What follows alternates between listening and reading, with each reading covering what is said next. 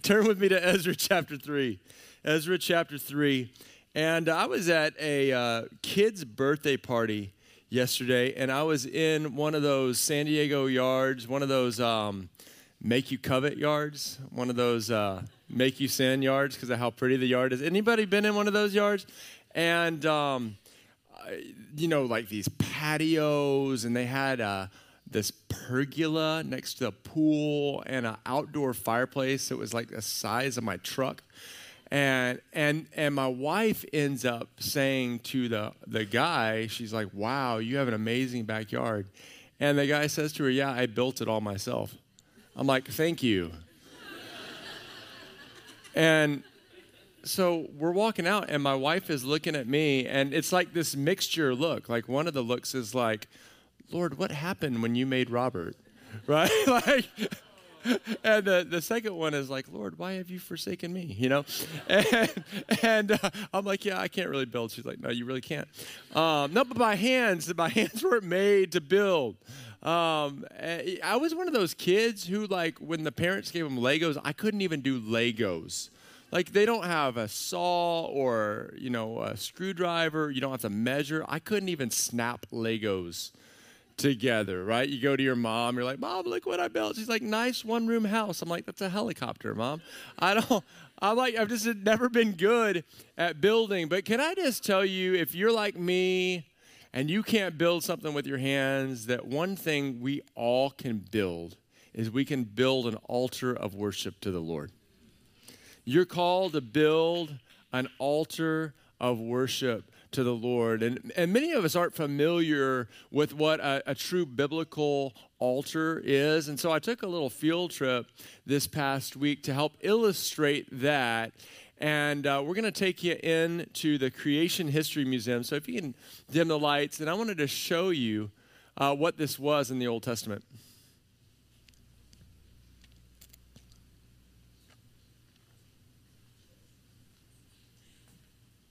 Oftentimes when I study Scripture, I like to try to put myself in the scene, to imagine what it would have been like. What were the sights I would have seen? What are the sounds I would have heard? What are the smells I would have experienced? Well, today I don't have to do that because I'm actually standing in the Creation History Museum out here in Santee. Highly encourage you to check this out because in it they've replicated the Old Testament tabernacle.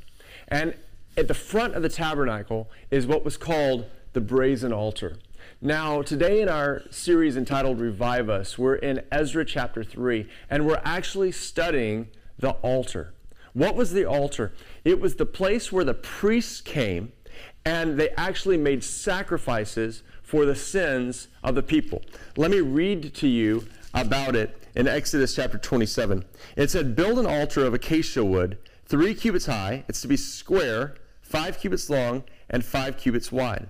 Make a horn at each of the 4 corners, so that the horns in the altar are of one piece, and overlay the altar with bronze. You can see this whole thing is overlaid with bronze. Make it all its utensils of bronze, its pots to remove the ashes. Why are there ashes? Because there would be burnt sacrifices. And its shovels. Why would there be shovels? To come in and actually lift out the ashes. Sprinkling bowls. That was where the blood would be contained. Meat forks and fire pans. Make a grating for it, a bronze network, and make a bronze ring at each of the 4 corners of the network. Put it under the ledge of the altar so that it's halfway up the altar. And then it says this, that it's just to be made, and this is verse 8, just as you were shown on the mountain. God had actually shown Moses what this altar was to be like in a vision on Mount Sinai. Now, as we move on to chapter 29, we understand the heart for why God wanted there to be an altar. It says this, so I will consecrate the tent of meeting, or that's the tabernacle, and the altar, and will consecrate Aaron, we see the priest back here, and his sons to serve me as priests. And here's the key line, then I will dwell among the Israelites and be their God. You see, the God we serve loves to be with his people. And what we understand is God is perfectly holy, but man is sinful. And therefore, there had to be a sacrifice. And that's why we have this cute little sheep here, and this priest is gently leading it. This poor sheep doesn't know it's about to be sacrificed. There's going to be a blood sacrifice, and then it will be burnt on this altar. But you know, the first time that ever happened, what the scripture says is the Lord smelled that pleasing fragrance, and he drew near. And so that is what the altar is all about. It's all about man actually ministering to the heart of God. So I'm excited to unpack more about this topic today in our sermon. All right. Some of you guys are going to have nightmares about those mannequin priests right there. I had this experience this past summer in Israel. I unpacked it a couple weeks ago, but of actually being at an altar. So on top of Mount Carmel is where Elijah built an altar unto the Lord, and he had the showdown with the priests of Baal. 400 priests of Baal were up there, and Elijah says, build an altar, and I'm going to call out to my God, you call out to yours. Whoever God answers by fire, he is the Lord, serve him. And you guys remember the story. There's 400 of them, one of him. Even after pouring water all over the altar, the fire falls from heaven, and everyone worships God. Well, I wasn't too excited about going up to Mount Carmel, really, because in Israel, what I wanted to do was walk in the footsteps of Jesus at the Sea of Galilee and Jerusalem. And what I knew what we were going to do was go up to this Messianic congregation and just have a time of worship with them. And I got in, and I didn't have the best attitude. I could tell the worship wasn't really my style of worship. This was kind of the flag and streamer and long flowing dress spinning around kind of worship. And so I didn't have the best attitude about it. I know I shouldn't have. But they said something interesting as they started the music. They said, we feel called to rebuild the altar of Elijah here on Mount Carmel. And as I looked at the stage, it was a semicircular stage, but then it had these 12 big stones. And they explained that they felt called to have 24/7 prayer and worship going up from this place. And as soon as they started singing out, I immediately just began repenting because the presence of God came. And I hit my knees, and the next thing I know is I'm on my face, and I'm having this vision, which I don't always have visions, but I'm having this vision of a waterfall coming from heaven and just pouring out over me. And it had been several years since I had had a good break, and I'm just feeling the weariness and the heavy load that I've been carrying, the pain and hurt just disappear. And then as I'm there, just before the Lord, just being touched at this altar, I said, God, I would just love to know your Father's blessing in this moment, your hand upon me. And then I had this thought. I said, Lord, it would be so cool if Dr. Garlow would come and just lay hands on me. But he was on the complete other side of the room, and he had just told the pastors to go and start praying for people, which I was one of the pastors, but I'm like, I'm not praying for anyone because this is all about me right now. And I have that thought, and I'm like, but it's not going to happen. And right after I have that thought, immediately his hand is on my back. And he's just praying this Father's blessing, and I am undone. And we worshiped there. It was supposed to be like a 30-minute thing, and I don't know how. I mean, it was well over an hour. And at the end, Dr. Garlow looks at the worship leader, who is the founder of this congregation, and goes, thank you so much for creating a place for the Lord here, because we have all been recipients of that blessing. Can I tell you, that's what building an altar is all about? Let me give you a biblical definition today. My biblical definition is this: an altar is a place where man brings a sacrifice of worship and God brings his presence. An altar is a place where man or woman bring a sacrifice of worship and God responds by bringing his presence.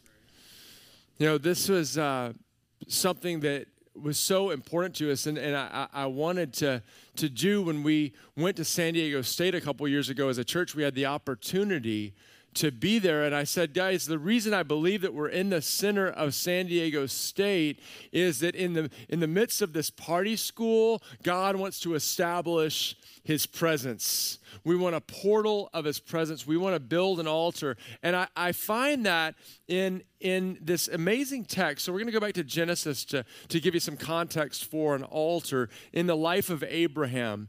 It says this in Genesis 12, 6 through 8.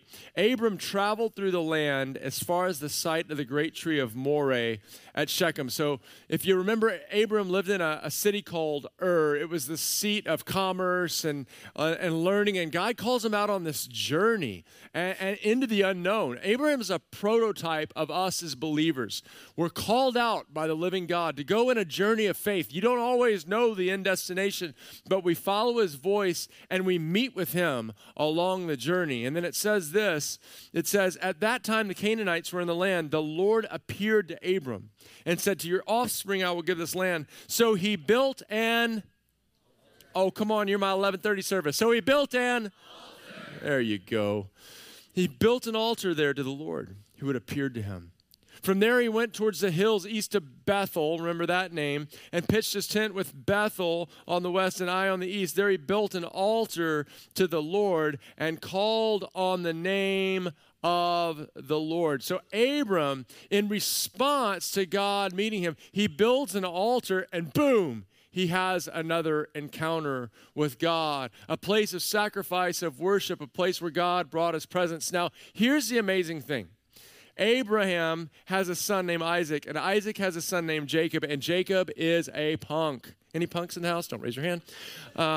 Jacob is a punk, and he steals his brother Esau's birthright. Esau was the firstborn. Jacob deceives his father and steals Esau's birthright, and Esau decides to kill him. Like, talk about sibling rivalry.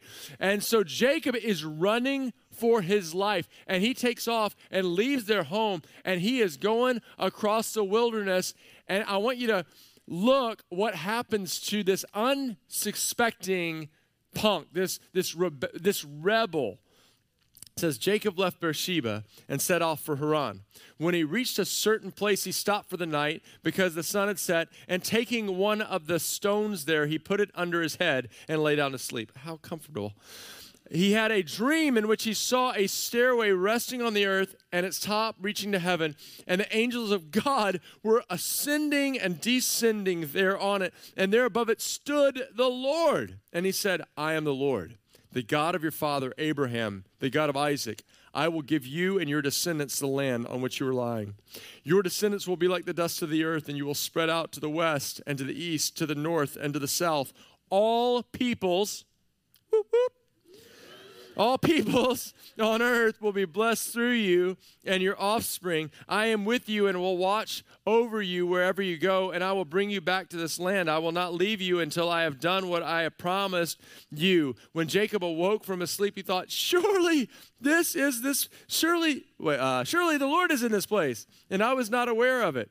He was afraid and said, how awesome is this place? This is no other than the house of God, the gate of heaven. Early the next morning, Jacob took the stone he had placed under his head, and he set it up as a pillar and poured oil on top of it, and he called that place Bethel. Okay, here's the significance. Abram sets up this altar, a place called Bethel, and worships and meets God there. Jacob, his rebellious, wandering, runaway grandson, comes into that same place, not even seeking God, and boom, has a God encounter at an altar built by his grandfather, and it changes his life forever. Can I just tell you that you building an altar for the Lord doesn't just change your life, it will change generations. It will change those around you. And that's what we want to do. That's the kind of people we want to be. I can't tell you how many times people have come through these doors, and the second they cross the threshold, they start crying. Or they come and say, like, I just walked in and I got goosebumps all over. I came in and I just felt a load lift off of me. What is it? And we say, well, it's because God is meeting with his people. You build an altar to the Lord, and other people come in and are changed.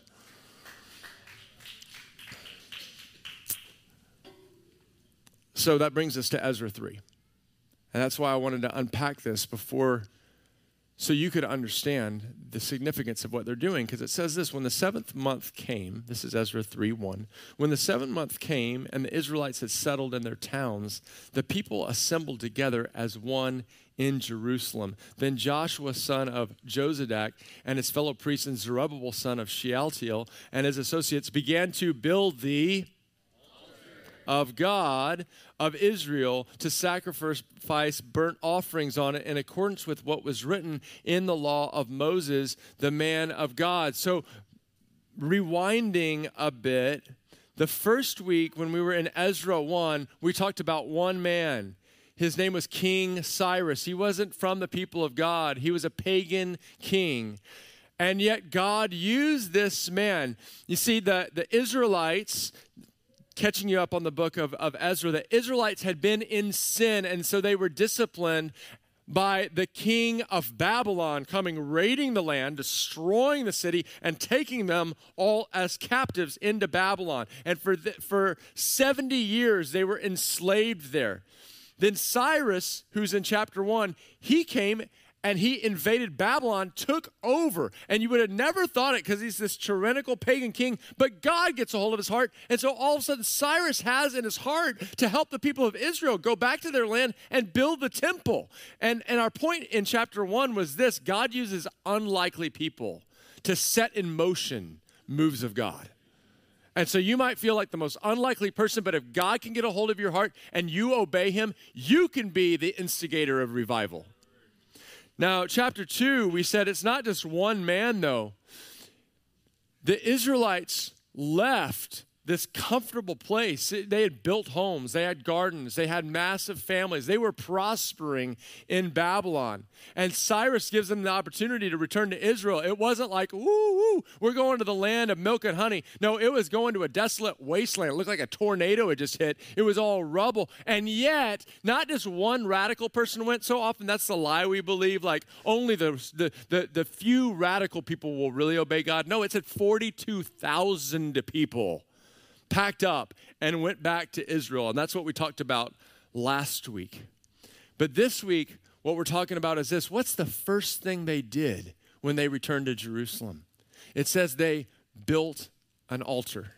Now that's peculiar to me, because if I was returning to the land where I had been invaded and destroyed and I knew that bad boys were still all around me, I would start by building that big wall around me, right? But that doesn't happen till the next book called Nehemiah, or I would have at least started with like cleanup day, right? Demo day, right?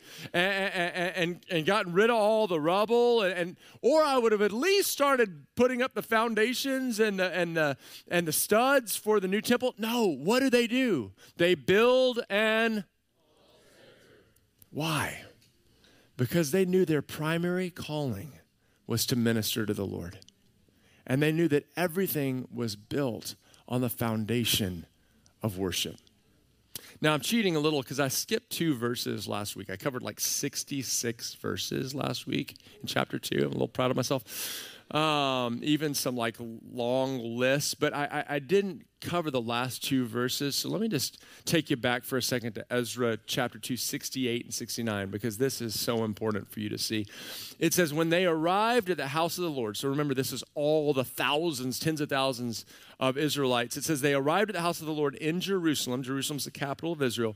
It says some of the heads, take note of that word, some of the heads of the families gave free will offerings toward the rebuilding of the house of God on its site. According to their ability, they gave the treasury for his work 61,000 darics of gold, 5,000 minas of silver, and 100 priestly garments. One of the cool things that you watch in the Old Testament is these moments of revival where it says everyone was giving to the Lord. Everyone brought an offering. And you know, that was something we experienced this past year in the Light Project. So you guys know we don't own this building. It's not big enough for us. We have to have so many services.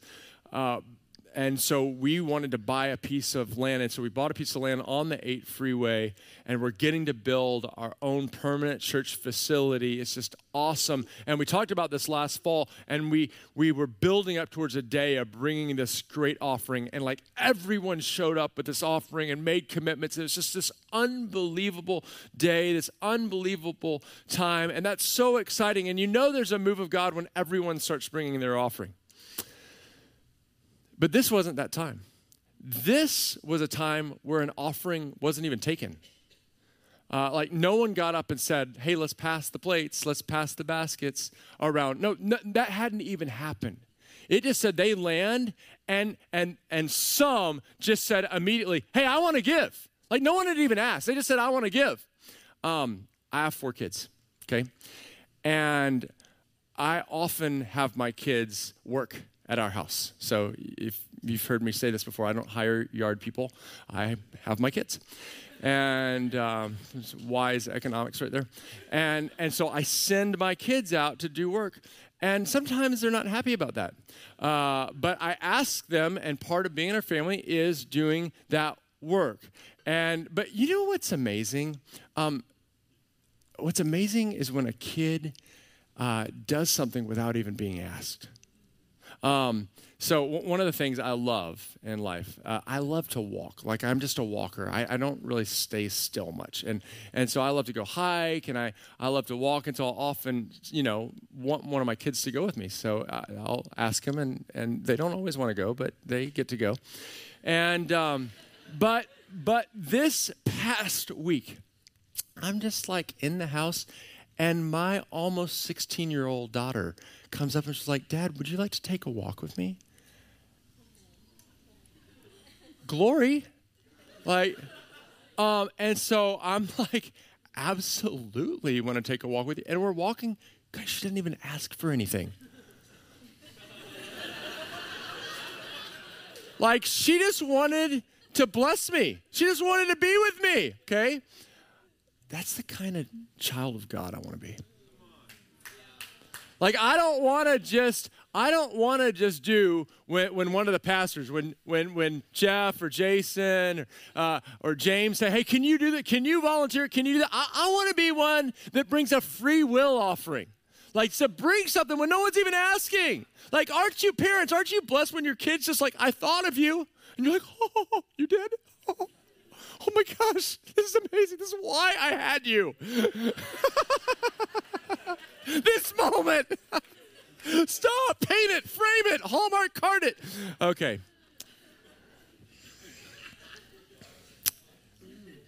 Look at verse 3.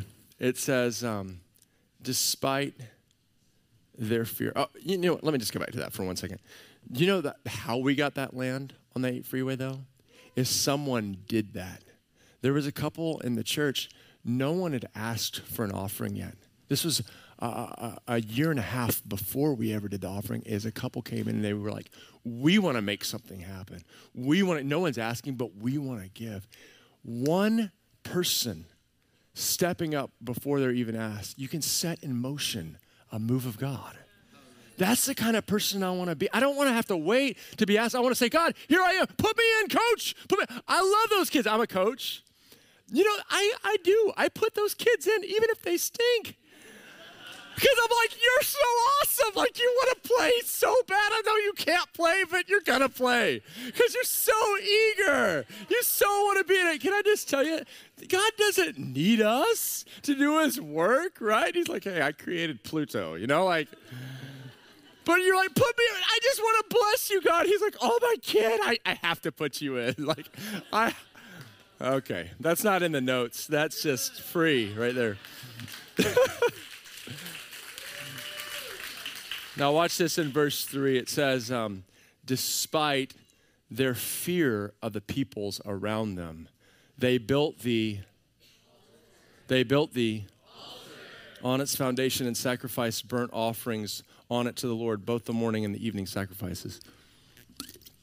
Let me tell you, you'll never build an altar to the Lord as long as you're cowering to the fear of man. The way you become a person who builds an altar to the Lord is you decide that you fear him more than you fear man.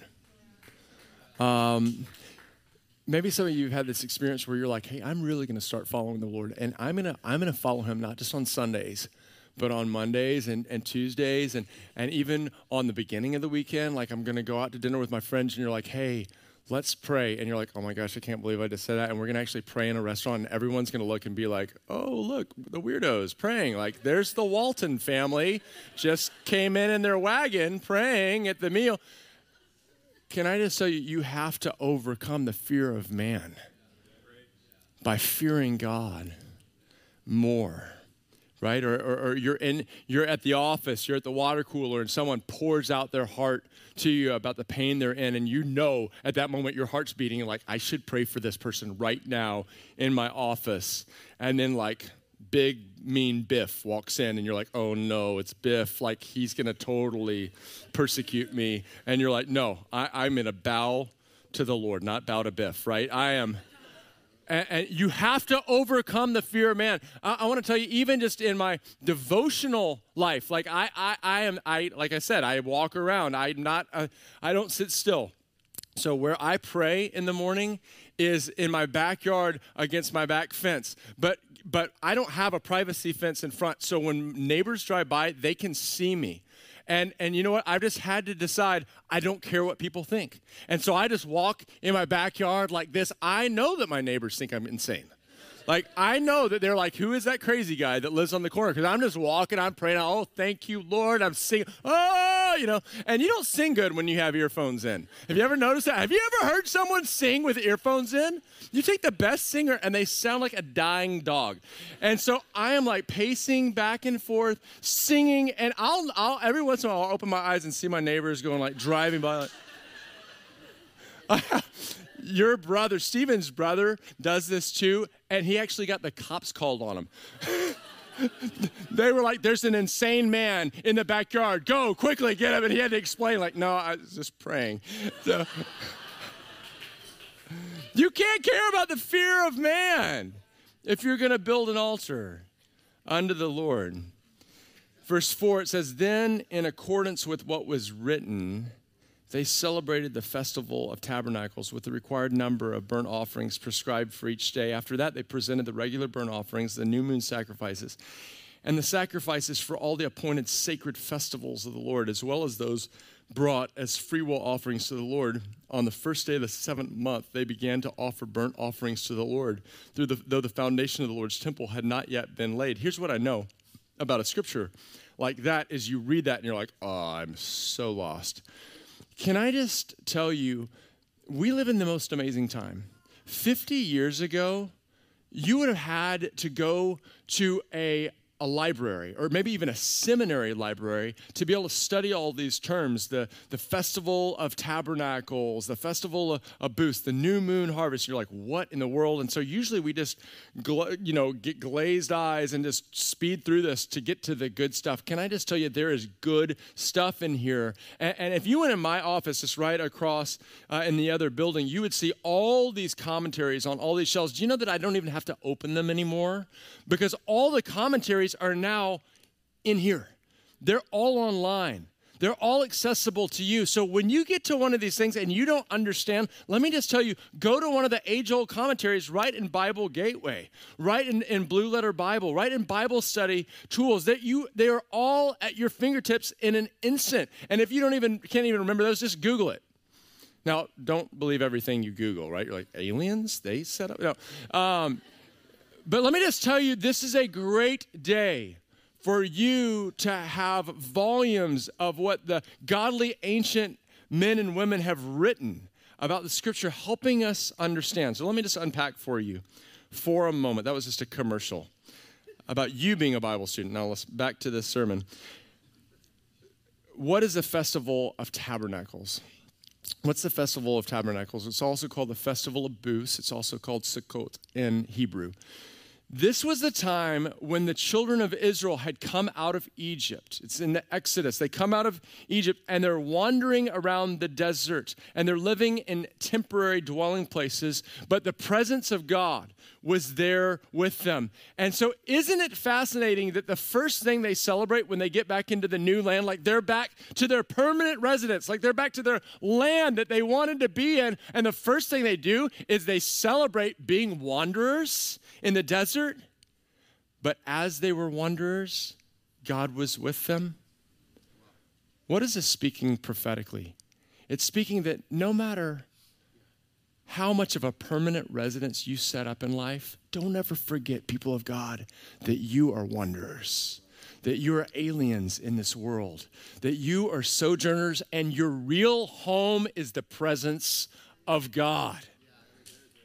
Right? Because we're constantly trying to we're trying to create our little kingdom and set up my little perfect little home and my perfect little couch and my little flat screen and get the fan blowing on me. Or if you have air conditioning, oh my gosh, you're so blessed.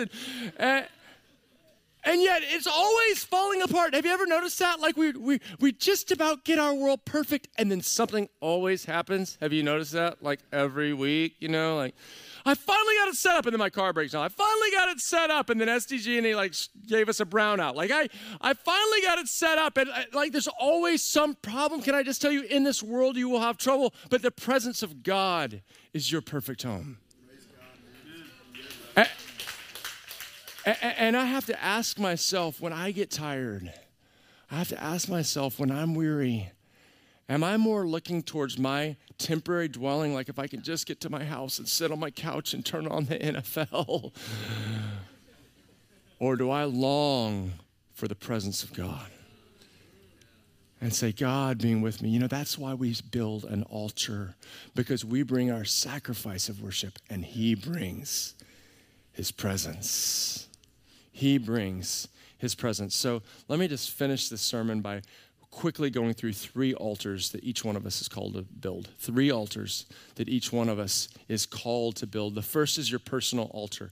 I've been talking about that. We're all called to have a place that we go every single day and commune with God. In college, I didn't have my own space because I lived in a dorm with all these thousands of guys, and they were smelly and loud. And so what I did was I found a little lonely tree on the edge of campus.